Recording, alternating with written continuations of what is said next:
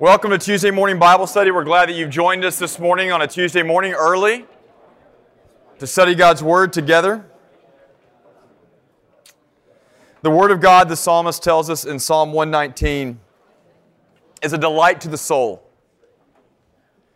God's Word is a counselor for the wise, a comfort in affliction, a lamp in the darkness. The psalmist calls God's Word our heritage forever. When we gather on Tuesday morning to study God's Word, it is our goal to hear, not from me, but from God Himself. And in hearing from God in His Word, that you would also hear, once again, the incredulous claim that God loves you. That God is for you, that He is with you this week. We are in the Psalms this semester. The Psalms teach us what it is to participate, engage in the disciplines of the gospel, the good news of Jesus Christ. The disciplines of loving God and of being loved by God, of knowing Him, of deepening our relationship with Him. We're going to turn to Psalm 90 this morning, and you'll have it there in your handout. You can see it's written there. You can turn there with me in your Bibles. Psalm 90 is often classified as a wisdom psalm. A wisdom psalm. It's a psalm that's meant to teach us how to live wisely, to live well, to live skillfully within the borders of reality that God has marked out for us. Now, a quick note on this psalm. You'll notice the superscription credits this particular psalm to Moses as a prayer. It's called a prayer of Moses. Okay, that makes it unique. About half the psalms are credited to King David, who came around a lot later than Moses, right? A large number of the Psalms are credited to other people, to Asaph. Asaph and his family were appointed by David to lead God's people in worship. If you go to PCPC, he was kind of like the Jay Marty of his day, I guess, right? Some are appointed to the sons of Korah, some are given to Solomon. This is the only psalm assigned to Moses, which also makes it perhaps the oldest psalm in the Psalter. It kicks off book 4 of the Psalms. There are 5 books of Psalms. Book 4 of the Psalms kicks off in Psalm 90. Of the 8 mentions of Moses in the whole Psalter, 7 of those 8 are here in the shortest book, book 4, Psalms 90 to 106. Why is this important? So that you can impress your friends with all the Bible trivia you just gained, right? Now, if you know the story of Moses, if you know the story of he and the people of God sojourning in the wilderness, then you'll hear this prayer, I think, not simply as a general prayer about life. You'll hear the prayer instead as the prayer of a man who was part of a generation under judgment for sin. The prayer of a man in a generation faced with the very pressing task of having to account for their days, to number their days, because their lives were so circumscribed by the judgment of God. Here is inspired prayer, inspired counsel born from the immediate experience of Moses as the leader of God's people. Let's read Psalm 90 together now and learn from Moses as he reckons or as he faces his own mortality. Psalm 90, a prayer of Moses, the man of God. Moses prays, Lord, you have been our dwelling place in all generations. For the mountains were brought forth, or ever you had formed the earth and the world. From everlasting to everlasting, you are God. You return man to dust. And you say, return, O children of man. For 1,000 years in your sight are but as yesterday when it is past, or as a watch in the night. You sweep them away as with a flood. They are like a dream, like grass that is renewed in the morning. In the morning it flourishes and is renewed. In the evening it fades and withers. For we are brought to an end by your anger. By your wrath we are dismayed. You have set our iniquities before you. Our secret sins are in the light of your presence. All of our days pass away under your wrath. We bring our years to an end like a sigh. The years of our life are 70, or even by reason of strength, 80. Yet their span is but toil and trouble. They are soon gone, and we fly away. Who considers the power of your anger and your wrath according to the fear of you? So, Lord, teach us to number our days, that we may gain a heart of wisdom. Return, O Lord. How long? Have pity on your servants. Satisfy us in the morning with your steadfast love, that we may rejoice and be glad all of our days. Make us glad for as many days as you have afflicted us, for as many years as we have seen evil. Let your work be shown to your servants, and your glorious power to their children. Let the favor of the Lord our God be upon us, and establish the work of our hands upon us. Yes, establish the work of our hands. Let me pray for us this morning. Father, Moses offers us wisdom.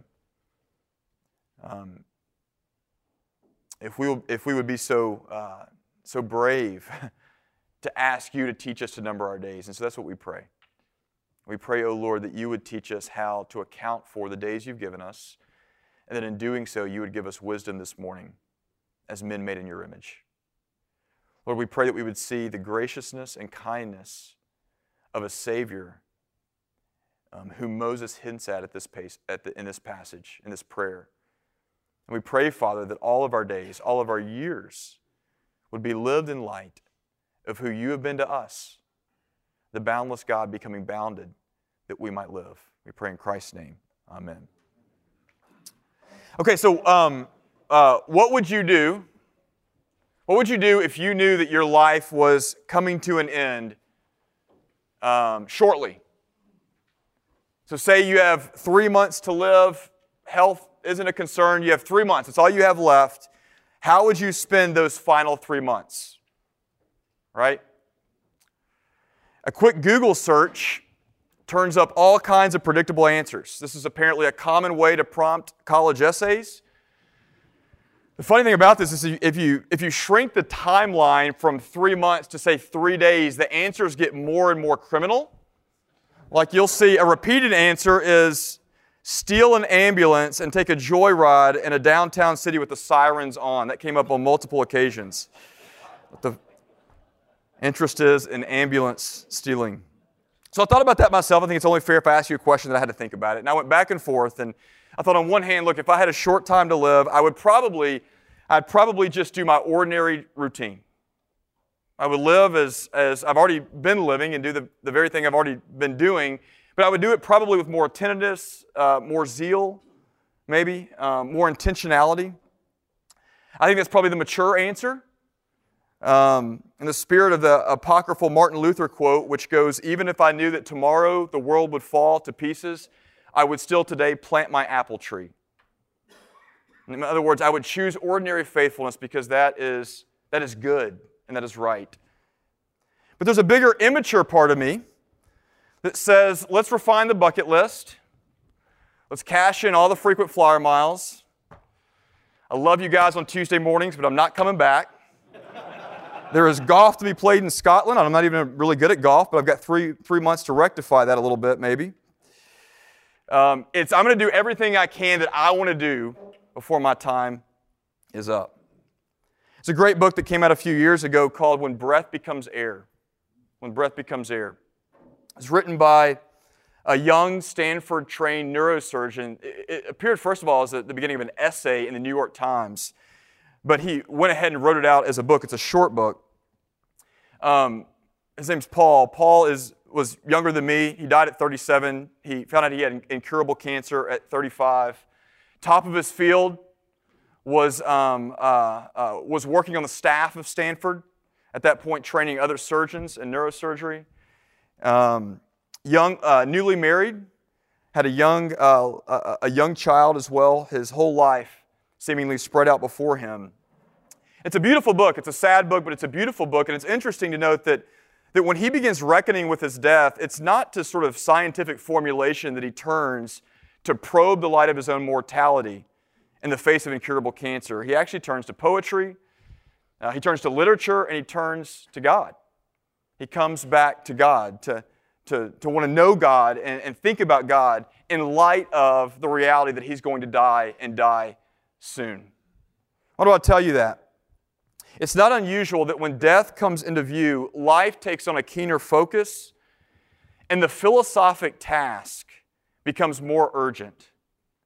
What is the philosophic task? The philosophic task is the search for meaning and wisdom.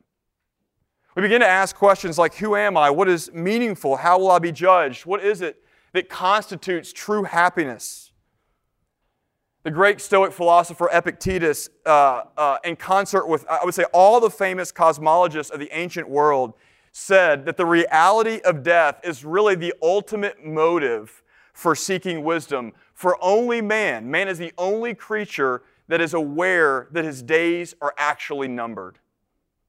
We're the only ones aware that our days are numbered, that the inevitable is not an illusion, and that we must consider what we're supposed to do with our brief existence while we're here. If it's true that the prospect of death sort of makes us into philosophers of some sort, it's also true that the wisdom psalms like Psalm 90, Psalm 1, Psalm 37, 49, 73, 112, 119. Those are some of the wisdom psalms. The wisdom psalms show us how to be good philosophers, how to answer and ask and probe those questions in light of who God is. So how do they do that? What is it that makes a wisdom psalm? I thought about this, that I think if we classify the other psalms, they're kind of self-explanatory. If I said, this is a psalm of lament, you would assume that the psalm is a psalm about what? Mourning, right? Sadness. If it's a psalm of thanksgiving, it's things to be thankful for. If it's a psalm of penitence, it's things to confess. What is it that makes a psalm of lament? Aren't all psalms filled with wisdom? Yes. But wisdom psalms in particular do two things. Wisdom psalms help us to confront, to stare at, to look at the borders of reality marked out for us. And they teach us how to live well within those borders. The wisdom psalms primarily are concerned with two subjects. Number one, the subject of your end. The end of the righteous, the end of the wicked, the end of men. What happens when we think about our end? And secondly, the wisdom psalms are concerned with the Word of God as the path, the character, the shape of what true wisdom consists in. So for example, just for a moment, Psalm 1, maybe you know Psalm 1. We did study it earlier this semester. I don't imagine that you completely remember everything that's said there, okay? It's okay, it wouldn't hurt my feelings. But Psalm 1 says, you will come across men in your life that are wicked. You're going to come across men in your life who are wicked, who mock the truth, who are indulgent in sin. That's a boundary. That's a reality that it wants you to confront. And then Psalm 1 says, do not be in deep relationships with them. That's the boundary line. Don't be in deep relationships. Doesn't say don't love them, but don't cast your lot with them. There is the boundary to live well. What is the boundary line that Psalm 90 wants us to confront? It's the boundary line we've already talked about. It's the boundary of death. And death in the wisdom literature, in Ecclesiastes, in Proverbs, in Psalms like this one, in Job, death is the ultimate boundary line for us. So, in this psalm, verse 3, Moses says what? He says, confront the fact that you're dust. That we're dust. From dust that we've come, he doesn't say it here, dust we come, but we will be returned to dust, he says. Verse 5, Moses says that we are swept away as with a flood. Do you think Moses knows something about watching people swept away in a flood? There's an image there that he's seen. We are swept away as with a flood. We are like a grass that is renewed in the morning that fades and withers in the evening. Yes, in verse 10, Moses concedes, you might make it 70 years. Congratulations, some of you already have. You might make it 80 years if you drink smoothies. If you do Camp Gladiator, you might make it 100 years, okay?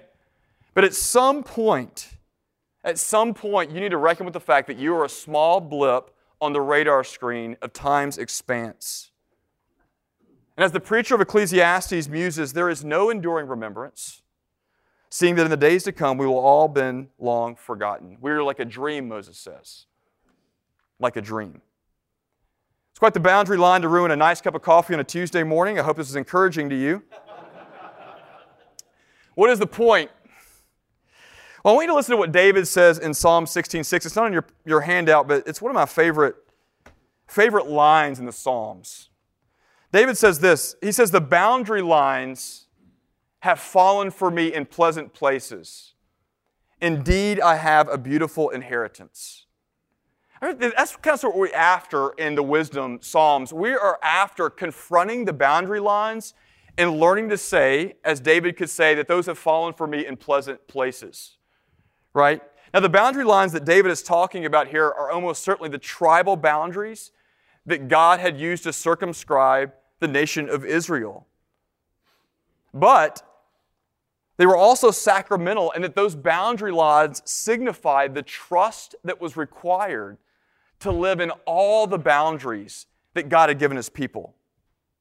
To be able to say, "Oh Lord, you have set my boundaries, the boundaries of time, the boundaries of my attention, of my calling, of my vows, of the space that I can inhabit. You have set the boundaries.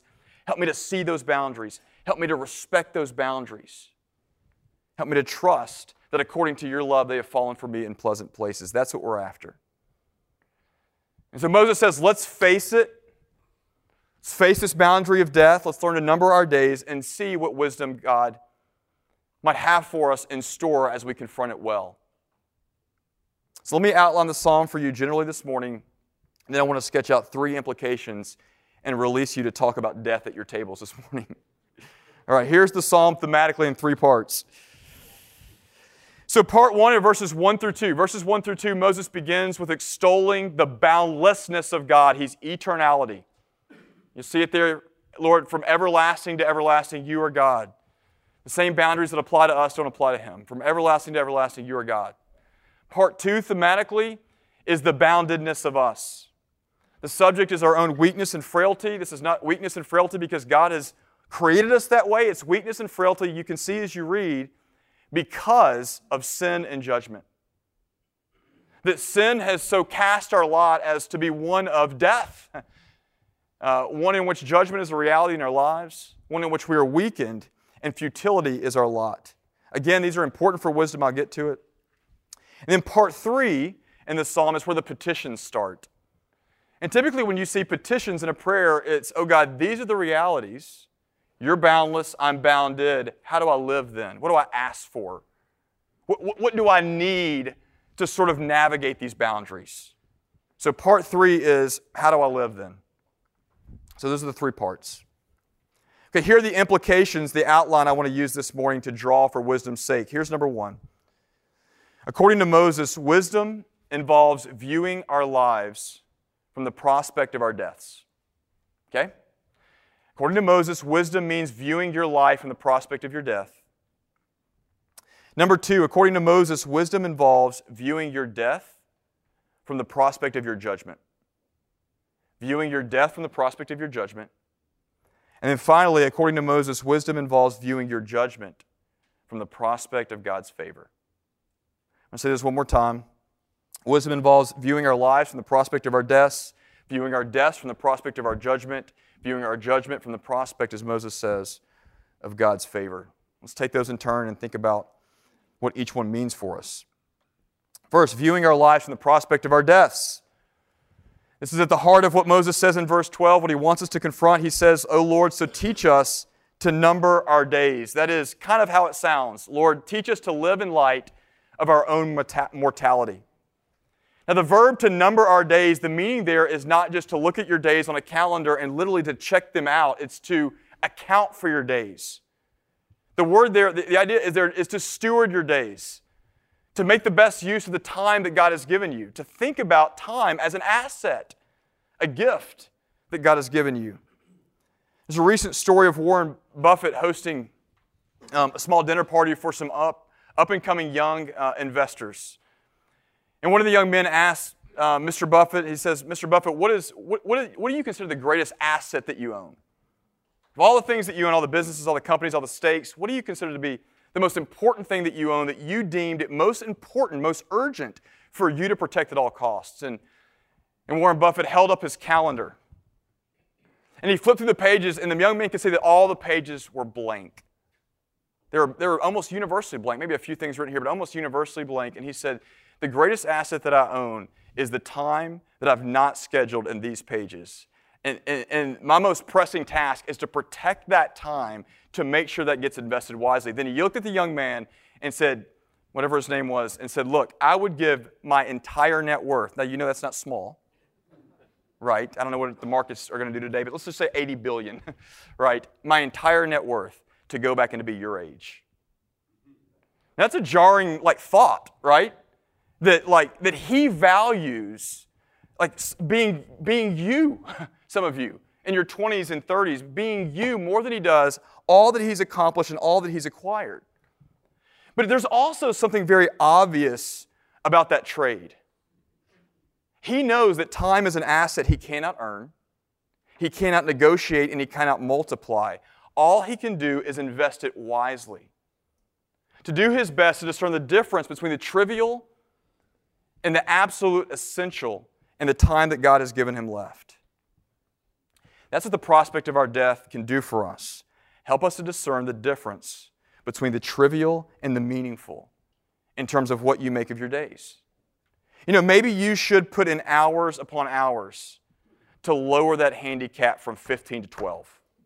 I'm just saying maybe you should. I'm not trying to be sarcastic.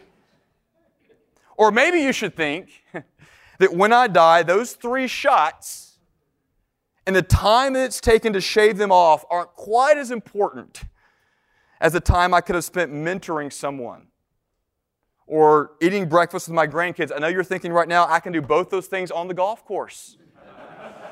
And that's true, and you're smarter. Wisdom is yours. I know this sounds morbid, but I heard Greg Thompson. Greg Thompson is, some of you know the name, some of you won't. He's a pastor, was a pastor in Virginia, a little bit older than I am, but I heard him say once that he has a picture of his tombstone with his name on it on his desk, on his office, to remind him of the urgency of accounting for his time. Now, I think that'll scare the children when they come in, so I'm not sure you should do that. But Moses says, whatever you have to do, remember that you're dust. Remember that you're moving towards dust. Number your days with the end in mind. It's not an asset you can multiply. Okay, that's number 1. Think about your life with the end in mind. Number 2, we have to learn to view our deaths with the prospect of our judgment in view as well. So I think it's important to note that though Moses sees death here as instructive in helping us to live more intentionally, he also views death in a very, very, very negative light. Okay? Is that clear in the passage to you? Let me read once again verses 7 through 9, so just to make sure that we see that. This is all together in the part about our frailty and weakness. Moses says, "For we are brought to an end by your anger. By your wrath we are dismayed. You have set our iniquities before you, our secret sins in light of your presence. For all our days pass away into your wrath. We bring our years to an end like a sigh." What I want you to see there is for Moses, death and judgment or death and condemnation are inseparably linked. Now you say, Chad, why is that important for us to see this morning? Well, it's important, first of all, because it means that there is accountability for what we do in life. Okay? Let that sink in for a moment. There is accountability for what you do with your days. Moses doesn't say, number your days because YOLO, right? Because you only live once. No, he says, Lord, teach me to number my days. There's a difference in that. Moses is saying, I need to know how to number my days because I'm not sure I'll do it well. I'm not sure that my bucket list is your bucket list. I'm not sure that what I think counts as success is what you think counts as success. Lord, teach me. Teach me how to accord something, how to value something as meaningful from your word. I need to learn that practice because I can't trust myself to assign value where it goes. I'm going to be held responsible for how I do my days. And so, Lord, you teach me how to do it well. That's number 1. The second reason it's important to see that judgment is connected with death is because the link between judgment and death teaches us how we are to relate to death. Now, there is a commonly held belief that for you to really confront death means that you learn to make peace with it. That's the brave thing to do. That's the courageous thing to do. You look into the abyss and you yell at it. And you learn to accept it. A lot of this comes from the crowning achievement of ancient Greek philosophy known as Stoicism. The Stoics said basically, nature is God. Nature is God. We live in the divine order. There's nothing above that order. Nature is God. So make peace with your nature. Your nature is to die. It is the most natural thing for you to die. Everybody's doing it, right? So just accept it and make peace with it. Make peace with the fact that you will go back into the cosmic stuff of the universe and you will live on fertilizing an oak tree somewhere. It is hard to read Moses here in Psalm 90 as saying, yeah, death is natural, just make peace with it. No, for Moses, death is the product of the wrath of God. It is judgment. Death is as much an aberration and deviate upon creation as is sin itself. Jesus confirms this in 1 Corinthians 15 when he says that death will be the last enemy that I come to defeat. If Jesus never makes peace with death, if it remains his own enemy, we never make peace with it either. You don't make peace with the enemies of Jesus if you're on his side. Now, why is that important? Because though we keep our death in view, we never, the Bible says, we never are supposed to just feel okay about it. Death is always unsettling. It is always unsettling. And as a brief pastoral aside, we should never demand or expect that others who are suffering from the sting of death, that they make peace about it either. Nicholas Wolterstorff, a Christian philosopher, I think I've read this before, on the tragic death of his young son in a mountain climbing accident, had some guidance to offer those who are trying to comfort him. He said, look, please don't come to me and say that it's not that bad, because it is. Death is awful. It is demonic. If you think your task as a comforter is to tell me that really, all things considered, it's not that bad, you don't understand grief, you don't understand death, and you don't understand me. This has crept in a little bit to Christianity. I get why sometimes, because death really is, for Christians, and we'll talk about that, a step towards something that God has in store for us. But death in the Bible is not a peaceful repose from the travails of the world. It is accountability for the days that we've been given, and it's a curse. It's a judgment on the reality of a world that is in rebellion against God, a world that is not the way it's supposed to be, a world that Paul says in Romans 8 groans until it is released in freedom by the grace of God. So, keep that in mind. Keep the end in mind for your days. Keep the reality that judgment is in view in terms of our death. And finally, the last thing I think Moses wants us to see is that we need to view our judgment from the prospect of God's favor. View our judgment from the prospect of God's favor. So, there is a big, big problem that Moses' prayer here presents to us. And here's the problem. Moses says, you're dust. Moses says, you're doomed to die in judgment and futility. Moses says that you'll be swept away like a dream. This is the boundary you have to confront. It's a certain mortality. This is the end. You are dust, he says. And yet, in verse 2, Moses says that God is our everlasting refuge. Right? In verse, oh gosh, I lost the rest of my pages. I'm going to wing this, all right? Sorry. I have no idea what happened to him. Verse 2, Moses says that God is an everlasting refuge. I think it's verse 14. Now I don't know for sure, but somewhere around there. Moses says that God's love is what? Is a steadfast love. The word there is the word hesed. It's covenant love. God's love is steadfast. Another point there, somewhere in the passage, in that end point, right? Moses says that you will establish, the very last verse, you will establish the work of my hands. The word established there is the word of permanence, endurance of dynasties. Here's the problem. How can Moses talk about our end, our frailty, our finality, and at the same time talk about God's love towards us We as the objects of His love, but God's love towards us being endless. Do you see that? How is it possible that a boundless God can love people in an everlasting way that are finite and that are bounded? At some point, the boundlessness of God, the infinite love of God has to meet with the boundaries of our boundedness, our finiteness, because of sin and judgment, and it has to redraw those boundaries. Moses anticipates that. The only problem here is that Moses still equates or counts our death and assigns it to the reality of judgment.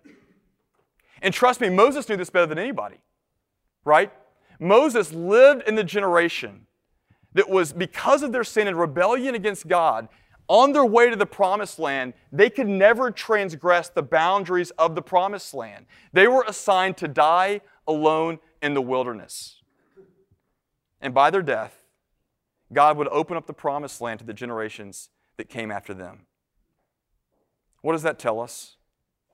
What does that tell us? What does Moses' own story tell us about how God might redraw the boundaries in order to love us in a boundless way?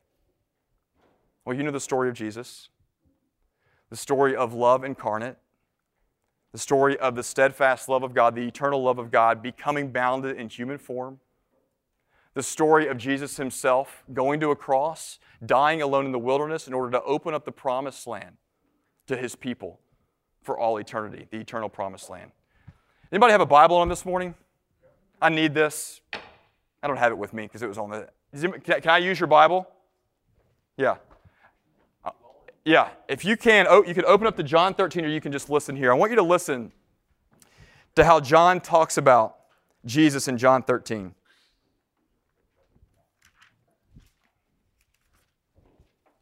Here's what John says. So, Jesus knows He's going to die. And this is how Jesus numbers His own days. Okay, and we'll end here. Listen to how Jesus numbers His days. John 13:1. Now, before the feast of the Passover, Jesus, knowing that His hour had come, that means the hour of His death, that He would depart out of this world to the Father, having loved His own who were in the world, He loved them to the end. Think about that for a moment. I asked you the question at the very beginning, what would you do if you had 3 months to live? What did Jesus do, knowing He had hours to live? How did He number His days? What was on His bucket list? John says it was you. That the thing that Jesus was most concerned about, the thing that He most cared about in the hours that He had left, and then in the way that He numbered His own days, was you. Was loving you to the finale. Loving you to the end. Was loving you unto His own death in the wilderness in order to open up the boundary line of the promised land to you. Jesus says that by the grace of God, you don't have to, because of what I've done, grip white-knuckled to the days that you have left. I've redrawn the boundary line. You can open your hand in generosity. And you are free now to be generous and gracious and merciful in the time that I have given you and redrawing your boundary lines and to love others as I have loved you. Let me pray for us this morning. Father, thank You for our time. We pray, oh God, that You would give us wisdom. You would show us how to number our days according to the reality that they are bounded, but also to the reality that because of who Jesus is, because of what Moses anticipated in the steadfast love of God, making the objects of that love endless, that You would redraw the boundary lines for us and allow us to live, not as those who are just finite, but live as those who can be generous, just as Jesus has been generous to us with our time, our energy, the limits that You've even imposed on us. Lord, teach us to say with David that the boundary lines have fallen for us in pleasant places. That indeed, we have a beautiful inheritance. We pray in Christ's name. Amen.